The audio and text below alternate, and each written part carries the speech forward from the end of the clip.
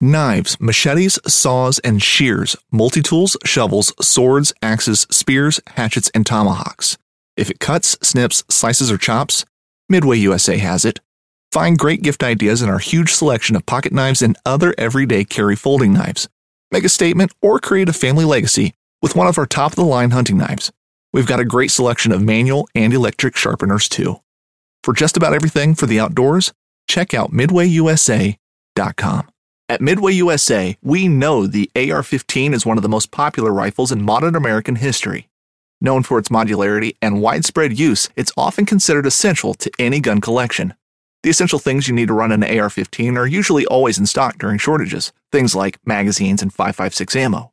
Whether you're looking to buy a new AR-15 or buy parts for your modern sporting rifle, log on and for just about everything for the outdoors, shop MidwayUSA.com. Welcome back to the Paddle and Fin Podcast Network.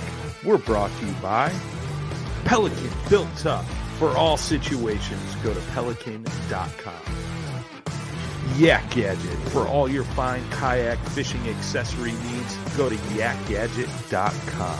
Eastport Marina, on the beautiful shores of Dale Hollow Lake, for all your lodging, kayaking, and fishing needs. Go to eastport.info.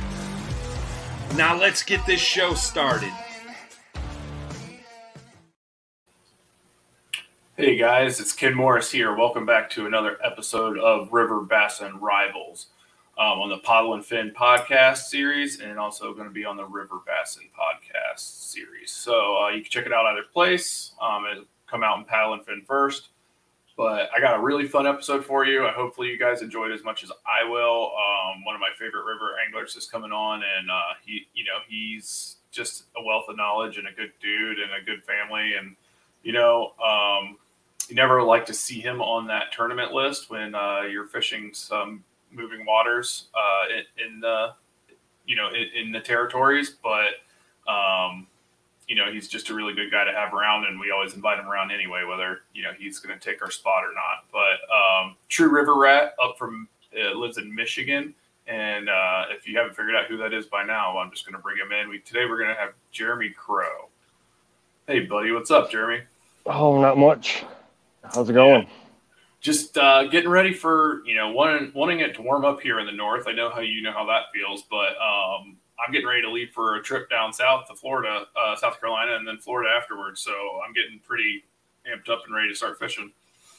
Lucky you. We're still waiting for the ice to kind of break up. I'm hoping that it does before my birthday on the 15th. But yeah, it's always like waiting game for us in the north. Like it's like, is it time? Is there enough broken yet? Is it even worth trying to get out there at this point? I know safe practices in cold water and all that stuff, but still, it's like you have to just feel like you wait so long. You see people fishing for like a month or two before you can even think about getting your stuff together. Like I have half my stuff. You see all these rods behind me here. Like I have one of them re-spooled. I got to open a new reel and get something else going. And I leave in like 3 days, and I have to work for the next 3 days. So I don't know when I'm going to get all this stuff done, but I just want to get out on the water, so I can't wait. It doesn't matter what my gear's like. Oh, for sure. I know that feeling all too well. Yeah. But so Jeremy Crow has been around the river scene for a while.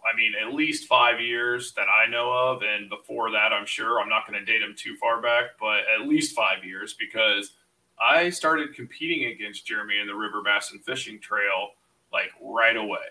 I think the very first time I saw him or saw him to know who he was, I think was in Logan, Ohio. And I was down at the canoe livery where we were supposed to have like the meetup or whatever. And dude comes walking up the path with the dog with him. And he was camping, and he had fished with his dog with him that day. And like, he was just in his truck, and like, it's just like, oh, that guy, like, it said River Bass. I was like, I noticed him just because he had his dog with him in his kayaks and stuff. I was like, that's weird. Like, did he really fish a tournament with his dog? And then later I saw him at the award show, and he did pretty well and whatever else. Didn't think anything else of it. And then I keep throwing a shadow on myself. Sorry. and then like I think it's the next or later that season or something like that. I don't know. Clayton and I had made our team, and we were like super competitive all of a sudden after we had our like third place finish like as a team at Logan. And so then we were like, who do we got to beat? Who's going to be good? Who's this or that? And like, you know, trying to go through all the individuals and fishing all the tournaments. And then there was a tournament in Kentucky that I remember specifically because we went out, we did not have good practice. And actually, that's a whole nother story to begin with. We didn't have great practice, but we did find I think I remember that story. I think we found one spot. And we put some fish together, and we surprised ourselves on the day of, and we were all confident heading back to the award show or the awards and whatever back at Canoe, Kentucky, I believe it was at, and like we were like, oh yeah, and then all of a sudden these fish started coming in at the last minute, like last minute fish turned in by Jeremy, last minute fish turned in by Jeremy, last minute fish turned in by Jeremy, last minute fish turned in by Shannon. So because Shannon is Jeremy's teammate at that time on the River Bassin Trail, and I'll let him talk about that in a minute. But all of a sudden, these fish come piling up, and they're getting closer to us and closer to us and closer to us with each one. Because I think we were sitting in second place, but I think Jeremy and Shannon bumped us down to third in that event, if I remember correctly. Because they had poor cell phone service, and it was within the rules for a certain thing to get the pictures turned in late. And like, it was nothing illegal. Everything was within the rules. There's no complaints about that, but there's just that feeling in the pit of your stomach. I was like, these turd burglars, for some other words, they come in at the last minute and start bumping us down. Like, you know, in my head, I'm like, you need to be where service is, and that's part of the game, and blah, blah, blah, blah. But they did it all within the rules, and I knew that. I didn't complain past it. It was just inner frustrations. But then I was like, all right. You know, that was the first like aha moment. It's like, I got to watch out for these two, both in the individual tournaments and in the team that Clayton and I were shooting for. So that was my first like real like drive home of who Jeremy Crow was and that I had to look out for him on the tournament trail was that second time after he like showed me up again. That second time, that's when I really started to pay attention. And from there, obviously you're running each other if you're traveling and doing these trails. Like from there, we started talking and, you know, as River Bassin Lifestyle, like, you know, as Drew put out in those years and as we try to continue to do it, it was like, yeah, let's talk about fishing. Let's have a good time. It wasn't as combative as you think that it can be in the competitive scene sometimes. And we became friends and we started fishing together, whether like outside of the tournaments, like going and fishing like streams and meeting each other at boat shows and like actually fishing together at tournaments. And I, you know, have a story about that if Jeremy doesn't bring it up himself in a little bit. And it just kind of blossomed from there. And every once in a while we text each other, talk about river fishing, and he's become one of my best friends in the fishing world and a brother and family and stuff like that. But it's like, I still don't want to compete against him because I know that he's going to push me to my limits. He's going to push everybody to his limits. And if you see his name on the list, especially at like something like the Susquehanna or I don't know if he's going to be able to make it over to those Illinois rivers or not on the national scene. But if you see his name on either of those lists, look out because he can surprise you very quickly. So like, you can go back pre-River Bassin Tournament Trail. This segment ends up being about River Bassin Tournament Trail a lot because that's where most of my rivals generated from. But Jeremy, give us a little intro on yourself of when you started river fishing or how you started river fishing and how you got into kayaks and just, I mean, wherever you want to go with this, but give yourself an intro because mine wasn't really that great, I don't think. I kind of liked it. It did me good. You spoke very well about me. I appreciate that. So I fished when I was very young. I kind of got into some other stuff and decided, you know, for a long time in my late teens and early 20s, I really didn't want anything to do with the outdoors unless it was concrete. I was skateboarding all the time. Wanted to move to a big city and whatnot. And I ended up finding my way with this girl. I ended up getting her pregnant. And at that point, I started fishing again. I was wading pretty much, going to behind dams or whatever and fishing. And I quickly after that bought my first kayak. which would have been 15 years ago, pretty much. Okay. And I started fishing rivers like almost immediately. It was pretty much all I would do was float rivers. I had a couple friends that would float with me. They didn't fish. We'd go out and I'd fish. They just hang out, and that's what we did for God knows how long. But I've been a river rat for years and years and years. When Shannon and I got back, we got together. She liked to fish from shore. She had never been in a kayak. She was still using, she had a push button reel. Yeah. Zebco 33. Oh yeah. She had, and she was just fishing with like a bobber and worm and didn't really have, she just liked doing it. The important thing, she was out there doing it. You know what I mean? Like equipment and knowledge can all come later as long as you start trying and, somebody to lead you the way. But absolutely. At least she was out there doing it. So I ended up, like one of our first quote unquote dates, I invited her to go float the river and catch some real fish for a while. And I swear it was, the rivers was real low where we went, super shallow. We had to drag more than we were floating. I thought she'd never want to do this again. Yeah. And it's a horrible experience. Yeah. A wet, hard rock, hurt your feet, river walk, dragging however many pounds behind you. I can see how that would be a deterrent for probably most.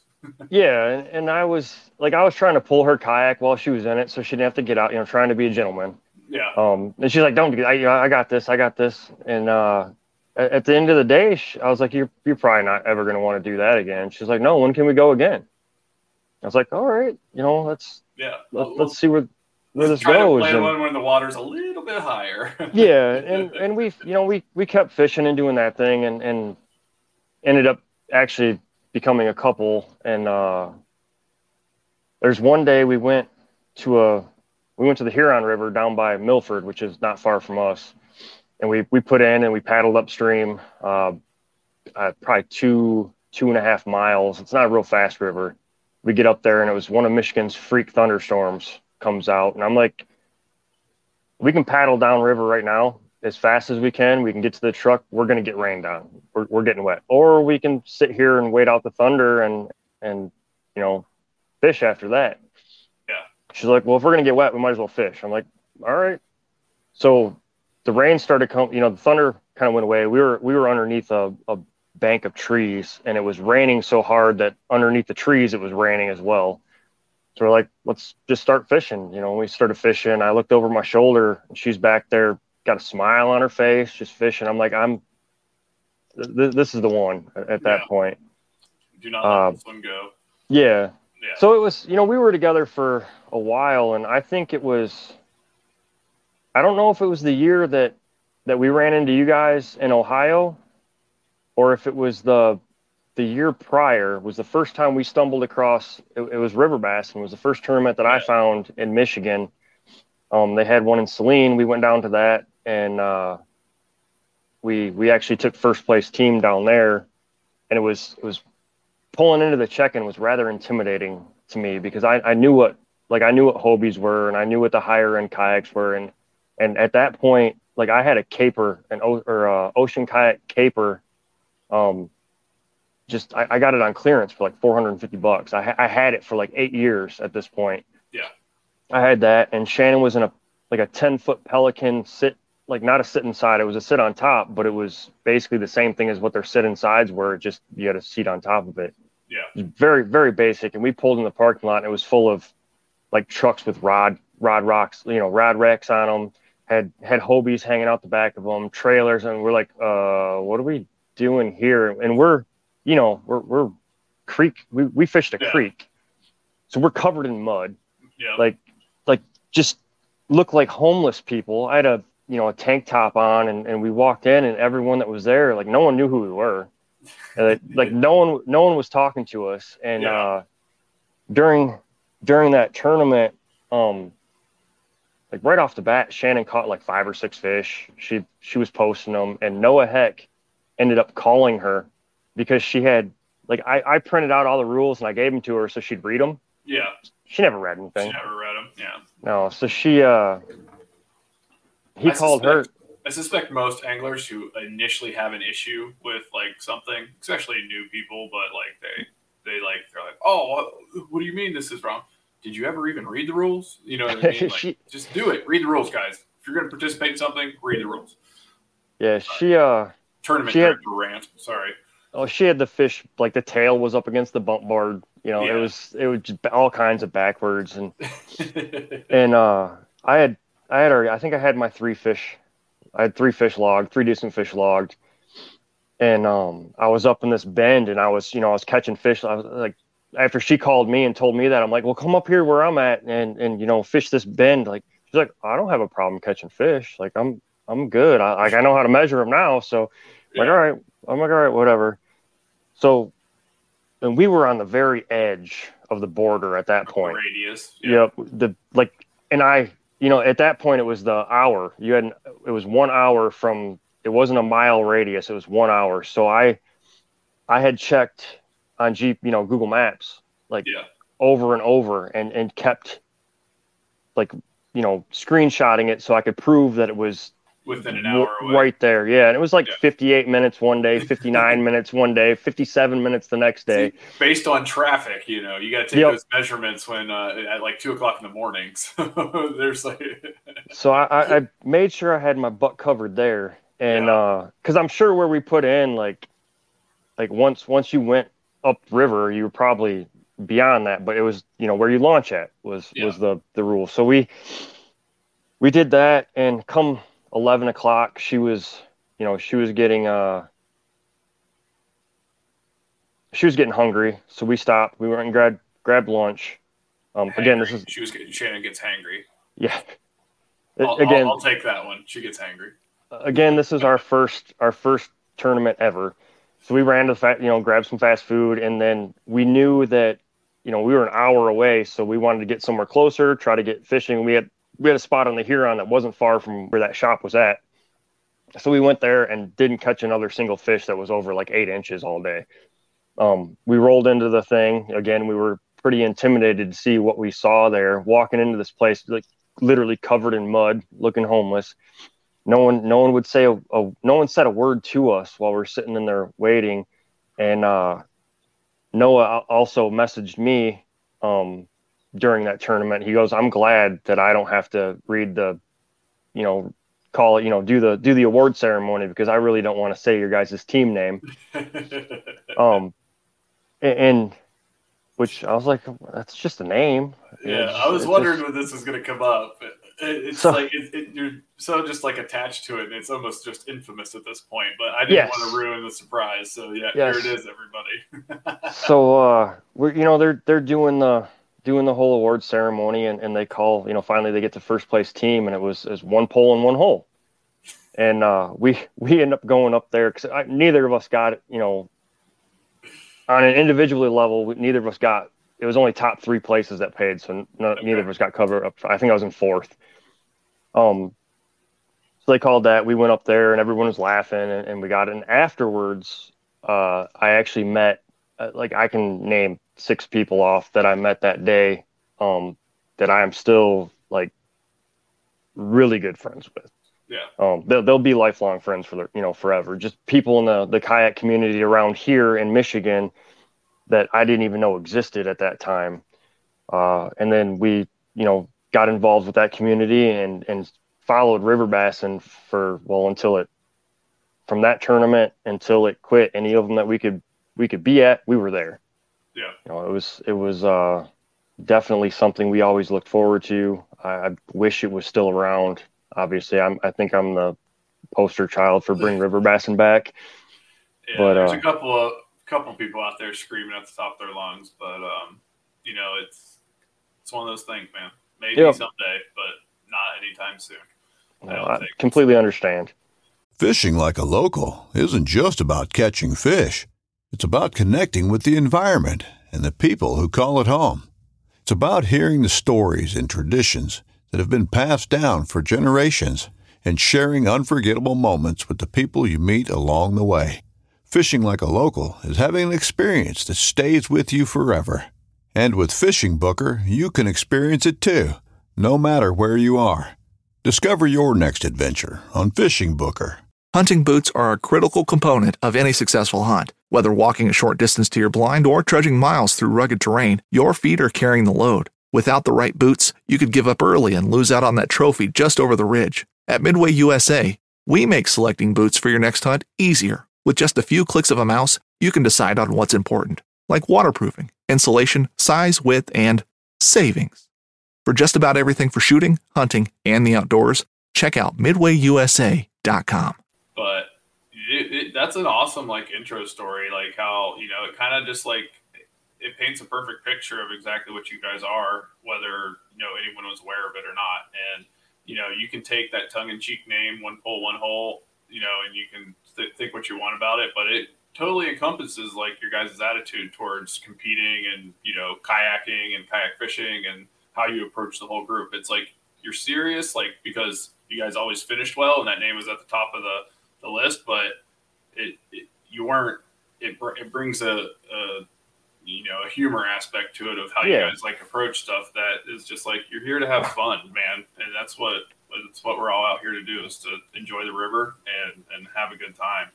And it just how Clayton is. It tickled me to watch him go, One Pole One Hole. Who are these guys? I mean, it's a great name, but where do they come from? But him getting all riled up about stuff like that. So and then seeing Drew have to say that out loud every time at the award show, and then even myself having to go through it later when I did a little bit of judging, and you guys entered some other regional stuff that I was judging and stuff like that. But it's just a monumental name. It made, it was pretty, like I said, it was infamous. I think everybody that participated in the River Bassin series knew who One Pole One Hole was, just because of the name. It didn't matter. It didn't matter. It was just a package deal with that. But so fast forward a little bit. Like I said, this is one of my favorite stories to tell. The competition between Clayton and I, which our team name was Topwater Drop Shotters, if I remember correctly. Yep.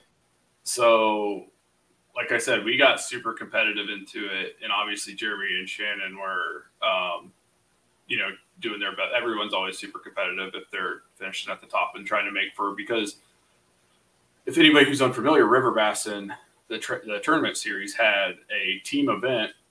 And they had a team AOI race on top of the individual AOI race and in the individual tournaments. So Clayton and I were all in it for the team. Obviously, if you did well individually, but we were all about the team. We were we fished together. We did float trips. We did stuff like that to for the team. You know what I mean? That was the goal. And I think if I'm right or wrong, the whole year it was One Pole One Hole. Topwater Drop Charters, One Pole One Hole, Topwater Drop Charters. With every event that happened, it would swing a little bit with the point system that was created based on the event. It was really based on location and dates the events were, because there were events that Clayton and I could make it to that Jeremy and Shannon couldn't, and then there was a lot of dates that they could make to that we couldn't, and then there was a couple mixed in there where we were against each other. So those ones were the really tight ones. But how did you feel about that year, Jeremy? You're talking about 2017. Mm-hmm. I honestly, I think that was, if I had to say 1 year of my fishing, I wouldn't call it a career by any means, but my existence in the fishing world. Yeah. Competitive world. Yeah. I think 2017 is definitely by far what I hold everything else against. It's my scale for everything else now. Yeah. It was definitely the best that we did. It was the best that I did individually, and definitely was the best that Shannon did as well.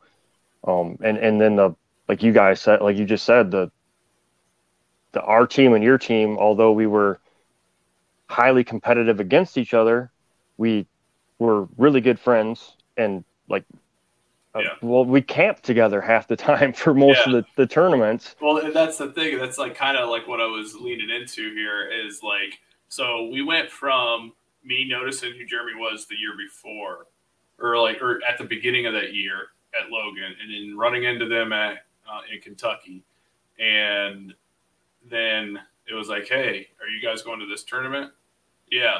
Well, why don't we split a campsite? It'll be cheaper. We're both going to be there. Like, you know, whatever. So then like we start hanging out and we start staying with each other, like at campsites and like, you know, helping each other out. We're like, hey, we're going to this tournament. Are you going to be there? No. Okay. Check out these creeks if you have time, you know, check out these creeks if you have time. What, you know what I mean? That sort of stuff. Like, because when we weren't directly competing with each other, we were helping each other. And even when we were directly competing with each other, we were still helping each other to a certain extent. Like, it wasn't like a free information flow, but as much as you will competitively friendly with your friends, you know what I mean? Oh, absolutely. So it ends up, I can't remember. Were you guys in the lead going into the end, or was Travis and Jim? I think because Travis I don't think we were. I think Travis and Jim were.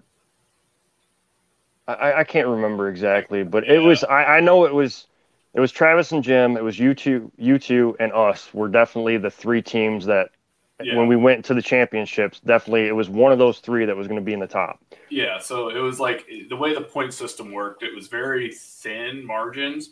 So it basically only left about 3 to 4 teams with a chance, and 3 of those teams were you guys have already met Travis Van Newman and his teammate, and then now Jeremy and his teammate was Shannon, and then it was me and Clayton. So like those were the 3 teams of like 2017 that were really duking it out, traveling around, doing this thing, and we ended up camping together. Like Jeremy and Shannon had a spot. Clayton and I kind of always went by the seat of our pants, and you know, whatever. And Jeremy and Shannon were nice enough. We're like, hey, come stay at our campsite. Like, you know, we'll figure it out. Everyone's pretty far away from home. Like, it was down in Tennessee at that point, and so we were driving down from Cleveland and Columbus, and they were driving down from Michigan. So like we all camped together, and we decided that it would be most efficient to pre-fish together, right? To like do float trips, and because we have 4 people, 4 kayaks, and 2 trucks. So instead of like, you know, putting in at one spot, and I know Jeremy has some tricks up his sleeve, may or may not include a mountain bike, this or that, for like, you know, doing a float trip, but I got my belly's too big for that kind of crap. So we set up a float trip. So do you want to talk about any of the pre-fishing stuff, or you want to go straight to the juicy story at the end? That's like, it doesn't even matter how the outcome is. It's just a wild story. Yeah, we pre-fished the whole. It was like a week that we were there for a few days before you guys were able to get down there. Yeah. So we fished a few spots, and my bike that I always have on the trailer in the truck or whatever ended up being our shuttle.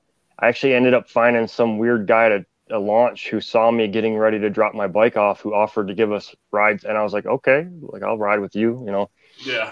But we did a bunch of pre-fishing, and then you guys showed up, and I believe you and I sat down at a picnic table, and we were looking at the Rolston. That's the name, or Holston. No, it's Holston. We were looking at the Holston River, and I literally, like, every launch that you had marked was the same launches that I had marked. We're like, let's go do this. Yeah, we were like we were just like, okay, where are you planning? Because we didn't want to get in each other's way, basically, is what we were trying to figure out at first. We were trying to do like what do you plan on doing, you know, so we're not in each other's way. And we pulled up our phones to look at the pins because we had respect of each other, you know, teams that we weren't going to like step on each other's toes at that point. And we started looking, and it was like pin for pin, launch, take out, launch, take out, launch, take out, like look at different places. And we just finally were like, well, if we're going to look at all this stuff, like, why don't we just do a float trip and make it easier and look at it together? You know, like in the sense of like, you know, just floating, and like we fished our stuff, they fished their stuff. Like nobody was fishing at the same areas or the same time frame. If we crossed each other, like it was fine, but like we were basically just using each other for each other's vehicles to cover the most amount of water in the least amount of, in the easiest way possible with doing some of those float trips. And we each had like separate, like crazy things that happened on those pre-fishing days. Like the one river stretch that we went and did, I caught 2 20-inch fish. It's not even the one that we went to in the end, but I caught 2 20-inch fish, and nobody else caught it like anything close. Like there were a couple of 16s and 17s, if I remember correctly, but I had 2 20s from that stretch. So we were like, everyone was like, well, we're not coming back here. I was like, well, I liked it, but for the team, it wasn't good. You know what I mean? Like for the whole team's sake. And who knows if I would have been able to reproduce that. But, yeah. And then I guess the craziest story, and I think I'm just going to take the lead on this one, and you can throw in any details and stuff. It's like, so we pre-fish, and we each, everybody figures out what they want to do. And because we were all fishing together, we were like, well, this was the best stretch sort of thing. We all kind of agreed on it. And then we kind of like looked at each other and we were all like, well, it's kind of us versus you for the whole thing anyway, as an aspect for the team. So we were like, why don't we just duke it out on the same float and work with each other again and just float as much as the river as we can. And everybody has their, their own style. Like Jeremy went straight down river, which is something I would do now, but that I didn't do then.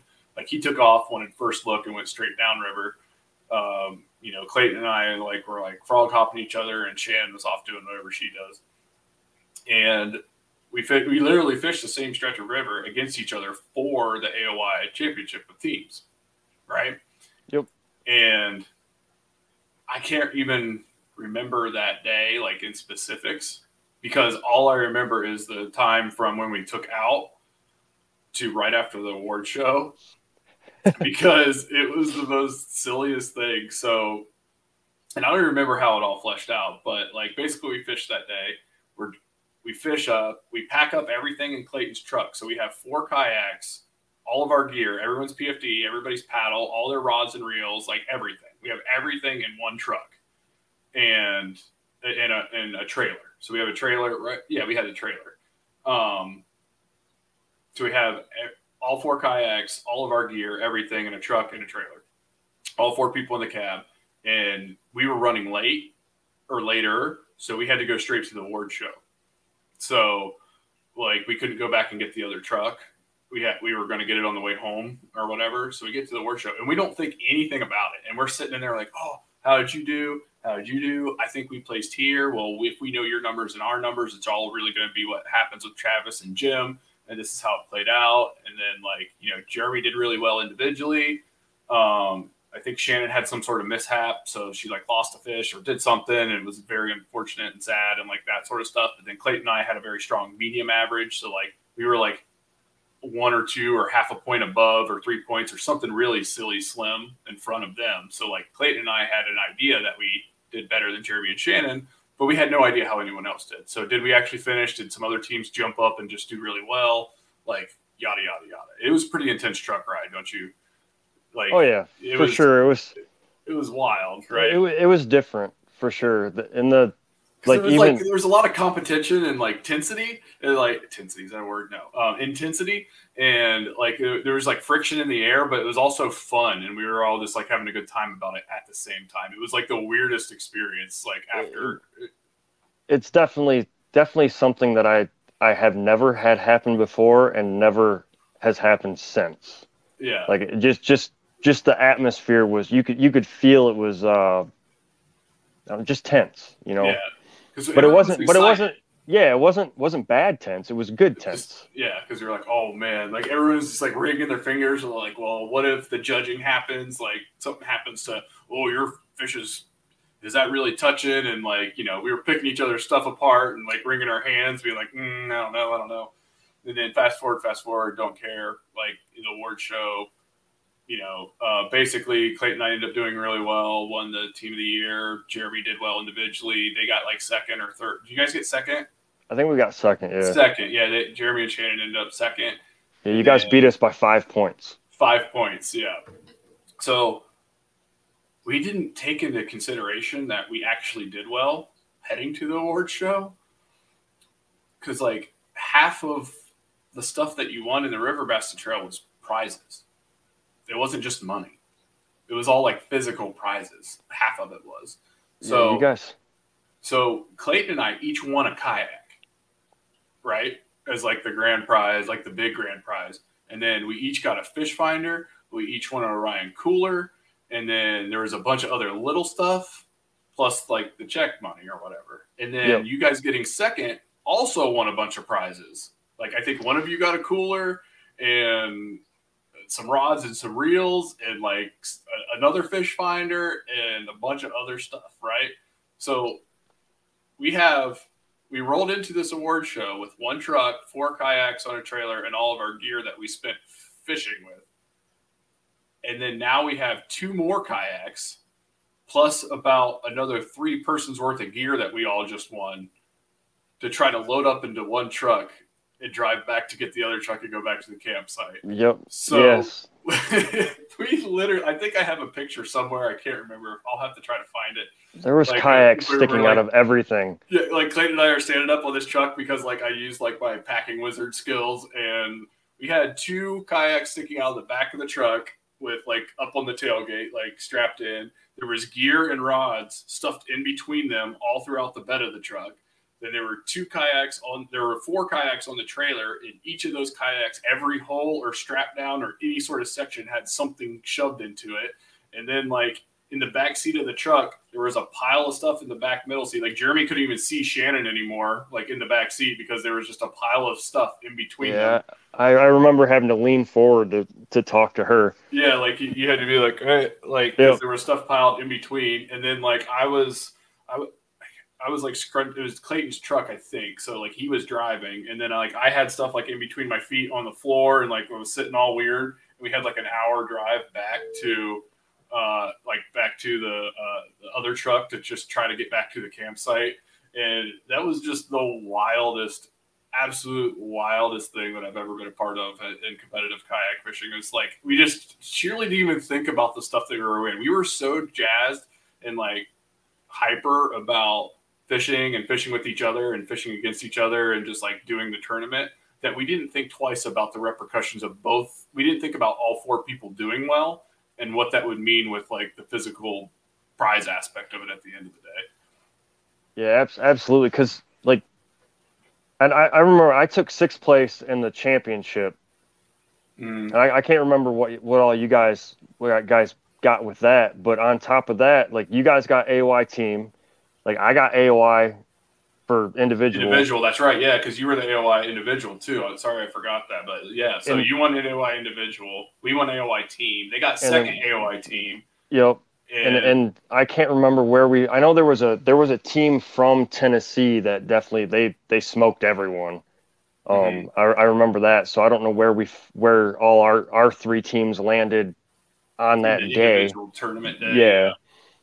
But we ended up like you said, it was there was not another spot to tuck any other kinds of prizes or anything into that vehicle at all.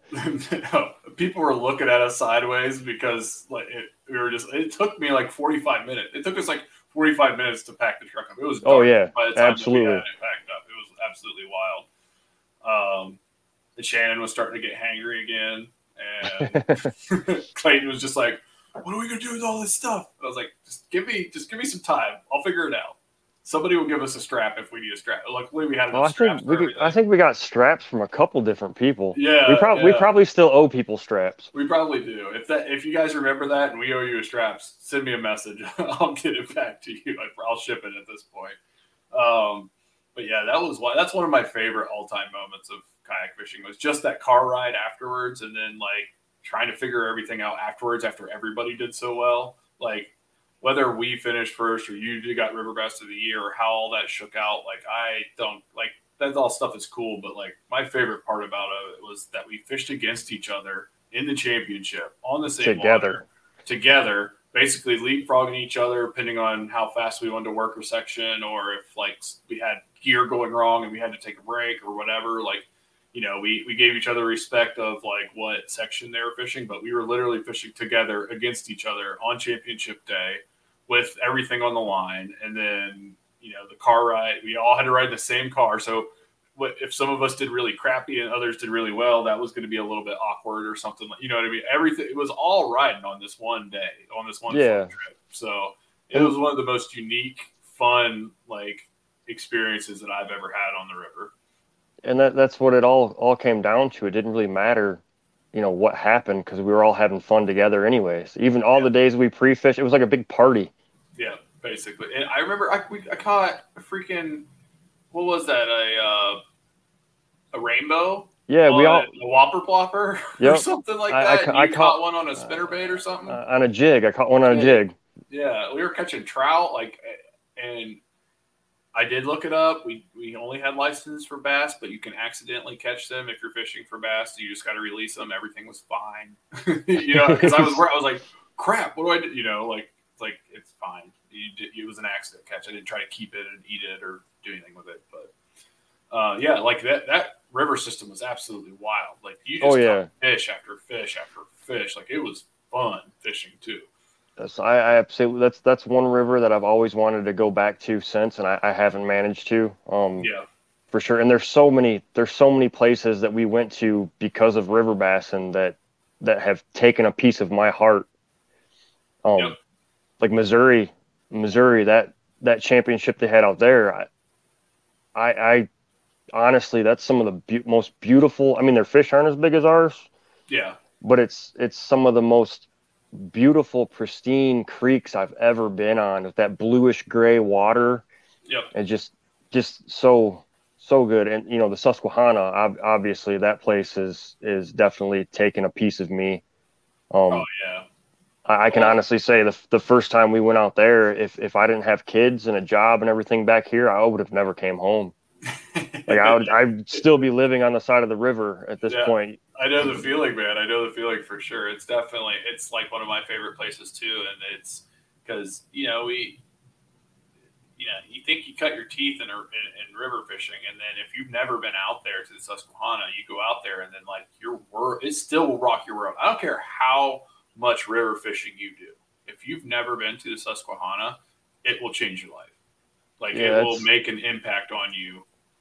And it's not even as good as it used to be. And I know that. And the local guys will all complain about that. And it's not even in its most pristine state anymore, but it will still change your outlook on smallie fishing out of a kayak. Absolutely. I remember the first year that we went out there for river bass, and, I'm always looking at maps and trying to figure out what I can before we head out. Looking at gauges and checking the flows and all that stuff. And just my whole thing is I don't like deep, slow rivers. Yeah. And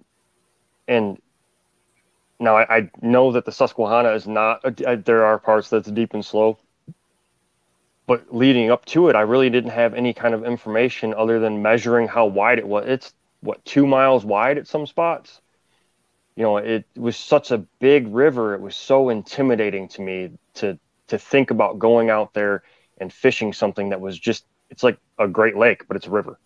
Yeah. Like I was so scared, like literally worried going out to it. And I remember coming over that highway overpass, or not overpass. It's just the highway gets real high up on a like a ridge of a mountain as you're coming in, when we made our first visual of seeing the river. And as soon as I popped out and I saw it, and I saw all the rocks, like the big boulders all over, I'm like, you know what, this is going to be fun. Like without even being close to it, I was like, this is going to be amazing. And fishing it that first week that we fished it, like I was in love with that place before I ever even cast. It was absolutely. Like as soon as we pulled up to it the first day, and we ended up catching up with Eric Cormack out there, and we were another dude that would just kill it on rivers. Mm-hmm. Eric is a good river fisherman. Yes, and he's an awesome dude. We met up with him, and we had known him because we ran into him in Logan, Ohio, and we'd fished with him at a couple different. He was in Kentucky too, I believe. Yeah. At that one, and we got to know him, and for while we went out to Pennsylvania for the first time, we ended up sharing a hotel room with him, which the dude snores really bad. He farts so loud in the middle of the night that he wakes himself up and laughs. It was quite interesting. He is a character. He is sorry, Eric. 100% a character. But but he's not ashamed of it either. I think he would just laugh and be like, "Yeah, that happened." Yeah, but I remember pulling up for the first launch, like when we were getting ready to, and it was real early in the morning, and the steam's coming off, the fog's coming off the river and everything, and just sitting there looking. And I like that picture. I took a picture of it, but that image is forever like just etched in my mind as one of the like like this is really going to happen. Like we're going to go fish this thing. And it's, and then it did not disappoint one bit. Dude, I'm telling you, like it's so intimidating when you first go out there and you've never been on it yet. Like you haven't fished it yet. You haven't put your kayak on it. It's like. This upcoming concert season will be all about the boots, and Tecovas is your stop for the best in Western style. Tecovas has seasonal and limited edition offerings this spring and summer, including men's and women's boots, apparel, hats, bags, and more. All Tecovas boots are made by hand in a time-honored tradition with timeless styles that are always on trend. And Tecovas has first wear comfort with little to no break-in period. It's hard to find this level of comfort paired with this level of style.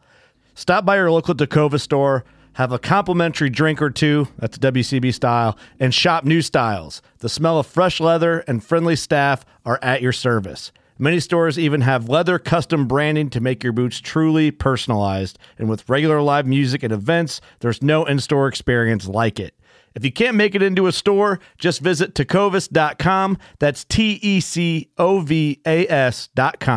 They offer free shipping on all boots, as well as free returns and exchanges, and ship right to your door. Go to tecovas.com and find your new favorite pair of boots today. Whether you're just looking to stay warm during a hunt or need maximum concealment, the clothing you wear can make or break a hunt. At MidwayUSA.com, we understand hunting clothing has come a long way, with more meticulously crafted camo patterns, advanced scent control technologies, and weatherproof options to withstand the elements. Hunters have to wait until their favorite season, but shouldn't wait on gear, which is why Midway USA offers super fast shipping. When you're ready for your next system, log on to MidwayUSA.com. It's a mile wide, man. And there's like fast water in sections, and then there's like really shallow water, and then there's but it's clear. But like you're like, well, how do you even approach it? How do you break it down? Like, what do you start doing? Because there's like rivers, there's creeks within this river. Yeah. There are creeks within the river, and then if you like to fish something, you can find it. If you want to fish grass beds, you can find it. If you want to fish current, you can obviously find it. If you want to fish like whitewater, you can find it. If you want to fish deep pools, you can find it. You know what I mean? Absolutely. There's anything, and I've when I come back to Michigan and people ask me, I'm like, I can point you to a stretch of river where you can access it by one launch, and literally everything that you just expressed or explained, all of that is within you can paddle to any of it and fish all of it at one spot. So if the fish aren't on this, they're going to be on this or on that or on this. You go out there and you can find it all from one launch. Yep. All of that stuff. But it was the first time that Clayton and I put in there.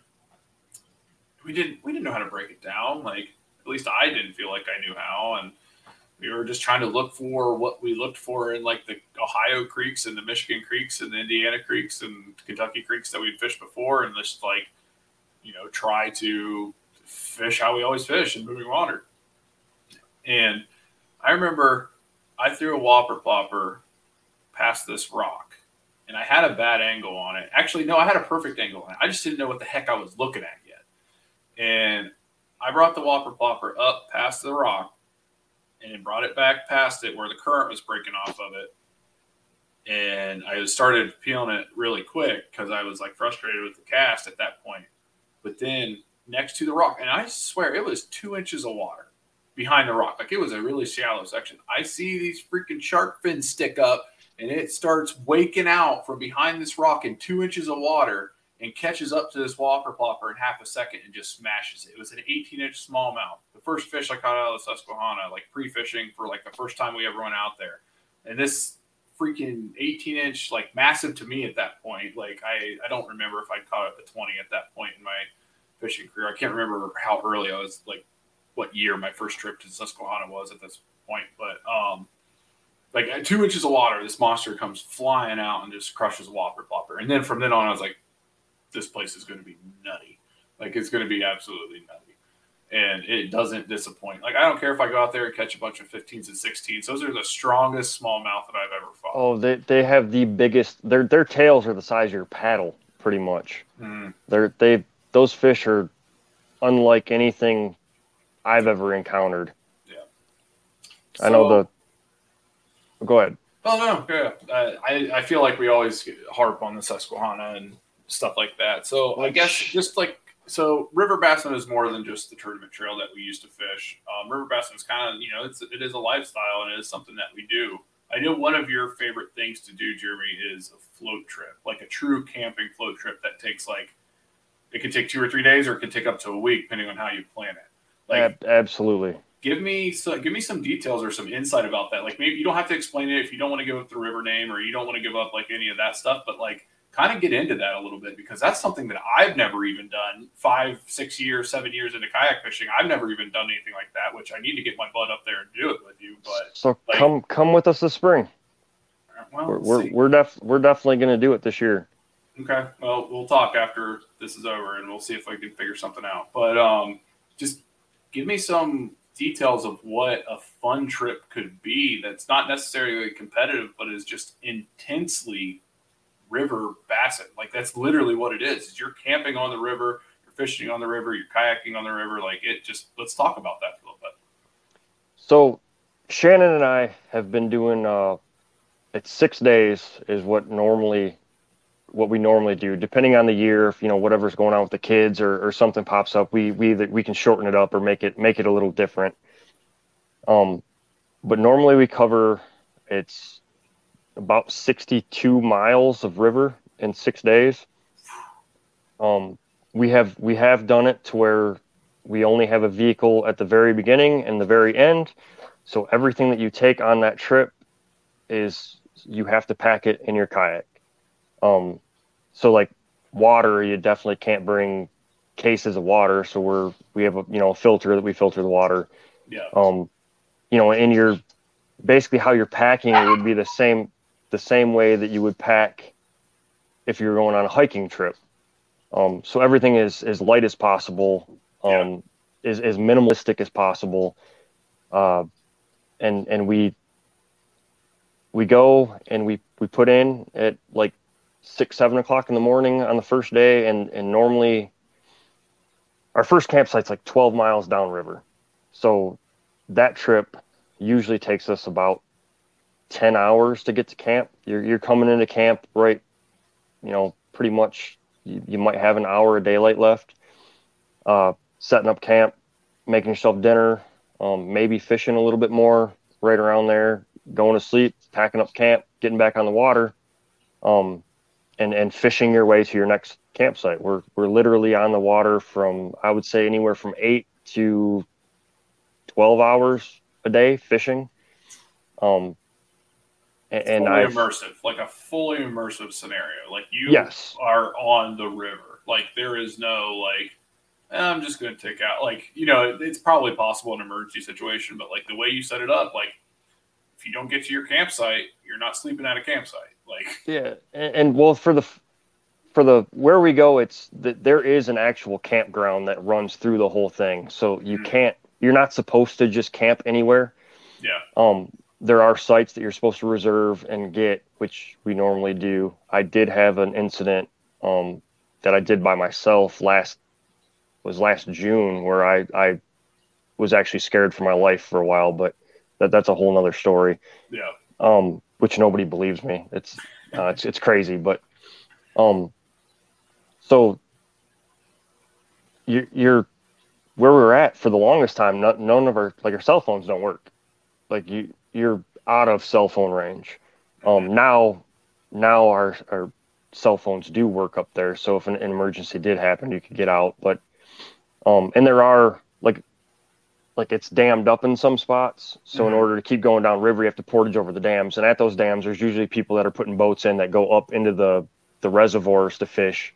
Yeah. So you would be able to find someone, but we've done it early June where we literally for the first 5 days, I think we only seen 3 people. Yeah. Other than ourselves. It's wild. You're out in the middle and it depends because if you go on, say, the 4th of July weekend, you would be surprised at how many boats actually make their way up the river and are like partying and stuff. And it gets pretty packed. But if you were there the next week, you pretty much have the place to yourself. Yeah. But we're definitely definitely, I know last year, with all the stuff Shannon had going on, she really didn't have much to. She didn't really get out much. Mm-hmm. And I'm pretty sure that trip is something that she's going to want to do this coming year. That's so awesome. You're more than welcome to come. There's plenty of, the river's big enough to support for like sure. 10 of us going not this down the year, river. it may be like my fun trip next year. If not this year, because like I said, I'm heading to Florida for a fun trip in like 3 days. So if not this year, then definitely I'll definitely carve out some time next year. We can get something worked out, because that sounds fun to me. Like just flat out fun. Even if it's just a weekend. Like if you got come up on a Saturday morning, we can shoot. It's only 2 hours from my house. Come up on a Saturday morning, we can shoot up there, float down, camp, and that stretch is my favorite stretch. The one that is the one nighter that we'll do. You know. Cool. Yeah, we'll carve that out for sure.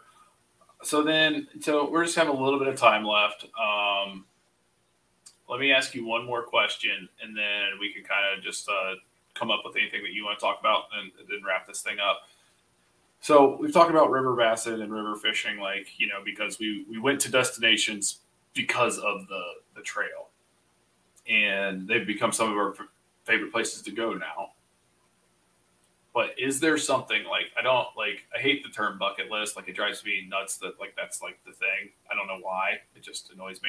But like, if you had to, like, do you have a destination river that you would like to fish anywhere in the world? I don't care where it is, but like, do you have something that you'd be like, I really want to kayak fish that, and you haven't had a chance to go yet? Or just like, it would be like the ultimate trip. Like, you could fly in your kayaks and all your gear and whatever, and do a trip, or rent stuff, or whatever the scenario needs to happen to make it happen. Yeah, there's quite a. I mean, I'm a river rat, so there's quite a few.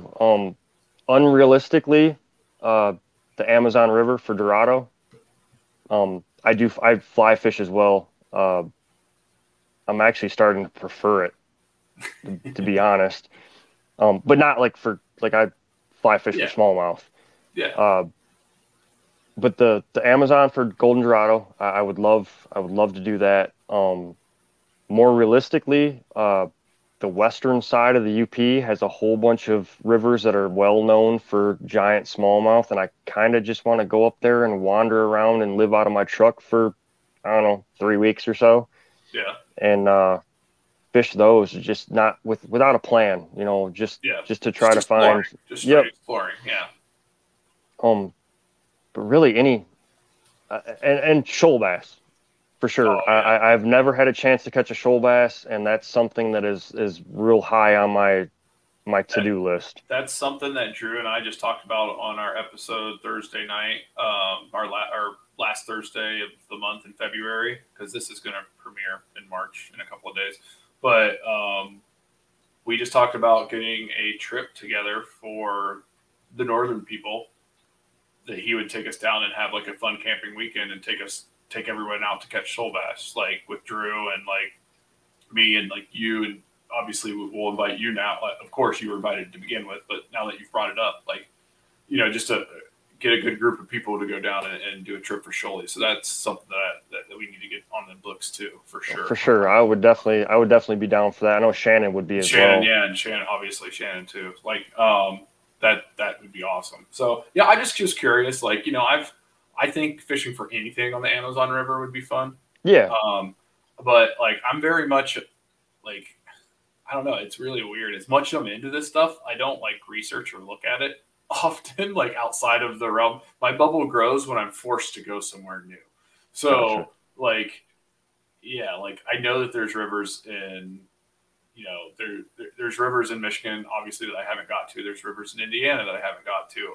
You know, there's places that I haven't been yet that I just like haven't pinpointed. And even further, like, I'm sure there's probably some cool stuff in Mexico, you know, or whatever. Like, you know, all of that's like, I just don't think about it very much, so because I'm so concentrated on what I'm actually doing, like locally. So, but there's got to be some wild places out there, and it's just a question like to ask. I'm going to start asking people just to see if there's something like really peak, like how many times that Amazon River comes up, or if there's like, you know, a collection of other things that people would like to do. Yeah. Yeah, go ahead. The Amazon's definitely been, just the Dorado has been on my, like, I would really love to do that for sure for years now. Yeah. So I don't know if you have any like quote unquote sponsorships, but I know 100% there are people that you support, especially in the smallmouth industry up in the north. So let's use this last couple minutes, and if you have any plugs or anybody you want to talk about or shout outs or anything like that, go ahead and take this opportunity and get after it. Represent Dakota Lithium Batteries, Yak Gadget. They make awesome stuff for rigging boats for creeks. Ashegan is, I'm not really connected with them, but one of my good friends made the company, and they make awesome stuff. Yeah, I need to check them out. I've seen that a little bit of buzz about them on the interwebs, but I haven't really checked it out completely yet. It's definitely piqued my interest, though, because I'm always interested in anything smallmouth. The 1911 is one of the most iconic firearms in history. Designed by John Browning, the 1911 was the standard issue sidearm of the U.S. military from 1911 to 1985. While Colt produced the original, almost every major firearm company has produced its own version. It's wildly revered for its reliability, crisp trigger, and is still a favorite for all types of shooters. Whether you're looking to buy or build a 1911 and just about everything for guns, log on to MidwayUSA.com. Oh yeah, for sure. They definitely got their smallmouth game dialed in. Josh is, for as much as I love smallmouth, I think Josh Shrinko is like the head of the cult of bronze. Like he definitely, there's no one on earth that loves bronze fish more than that guy.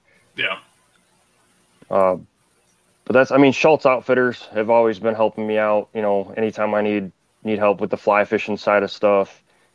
I think that's about it. You caught me off guard. I don't like I work with a bunch of companies, but I don't really like I don't. You know, when people ask me what I'm using, you know, Temple Fork Outfitters, their rods. I love their rods, hands down. Quality to price range, I've never found anything that you get so much for what you pay. Yeah. Well, guys, Jeremy is a creek dude. So, like, if you are wondering about gear for creek specifically, check out these places that he mentioned. Maybe send him a message. I'm sure he'll get back to you if it seems like you're a real person and not a robot or something like that. He's always willing to help out, like in that sort of sense. So if you have any questions about that, you can always hit me up or Drew or whoever. But Jeremy is a great creek fisherman too, and has a lot of knowledge, especially in the northern Clearwater creeks that, you know, not a lot of people get to. So if you're vacationing or something, I'm sure he can point you in the right direction for a shop if you need supplies or something, anything like that. Any last thoughts, Jeremy? And we'll wrap this thing up. Anything else you want to say or mention, or we can extend it if you have another good story. It's up to you, man. Just bring river bassing back. Let's make it happen. Well, I can't promise anything, of course. If it ever becomes possible, I'd like to see it too. But it's just not something that's in the terms right now that I'm aware of, anyway. So, you know, Drew's always saying that we might set up a tournament for something here or there, maybe some regionals. It would all be online, and it would all be this or that. It's just not in the books at the moment. So there could be some stuff. I really do miss the river presence nationally. I know Hobie does a really good job of including, you know, some rivers here and there. KBF does allow you to go up rivers and such. I haven't fished many of the Bassmasters stuff or the bass stuff for the kayak in, but I know that there's some availability there. But like a river specific trail is something that I think it has a cult following. You know what I mean? It's like, you know, there are movies that didn't do well in the theater sort of thing, but like have the biggest population of fans like afterwards. So, absolutely. You know, and it's just one of those things. But, well, Jeremy, thanks for coming on. Taking some time out of your day and talking about river fishing and river bassing. Appreciate it. No problem. You know, we got another, by the time after this comes out, the next thing you'll see me on is the End of Live in March with Drew. And then in April, another Rivals will come out. So thanks for listening, guys. Enjoy Paddle and Fin. The rest of those guys, they all have great shows. And then on the River Bass Network too, you can always go back in the archive and listen to Drew and I be goofy and talk about a bunch of weird fishing stuff. So have a good night. Have a good day. Appreciate you guys listening, and we'll talk at you later. Yep. Take care.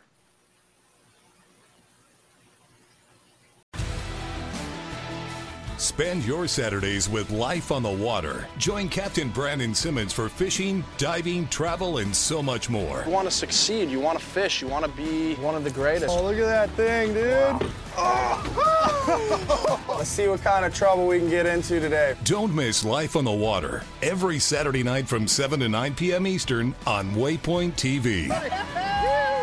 The destination for outdoor entertainment.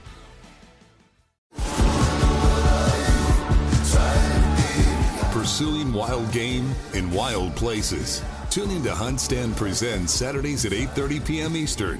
Waypoint TV, the destination for outdoor entertainment.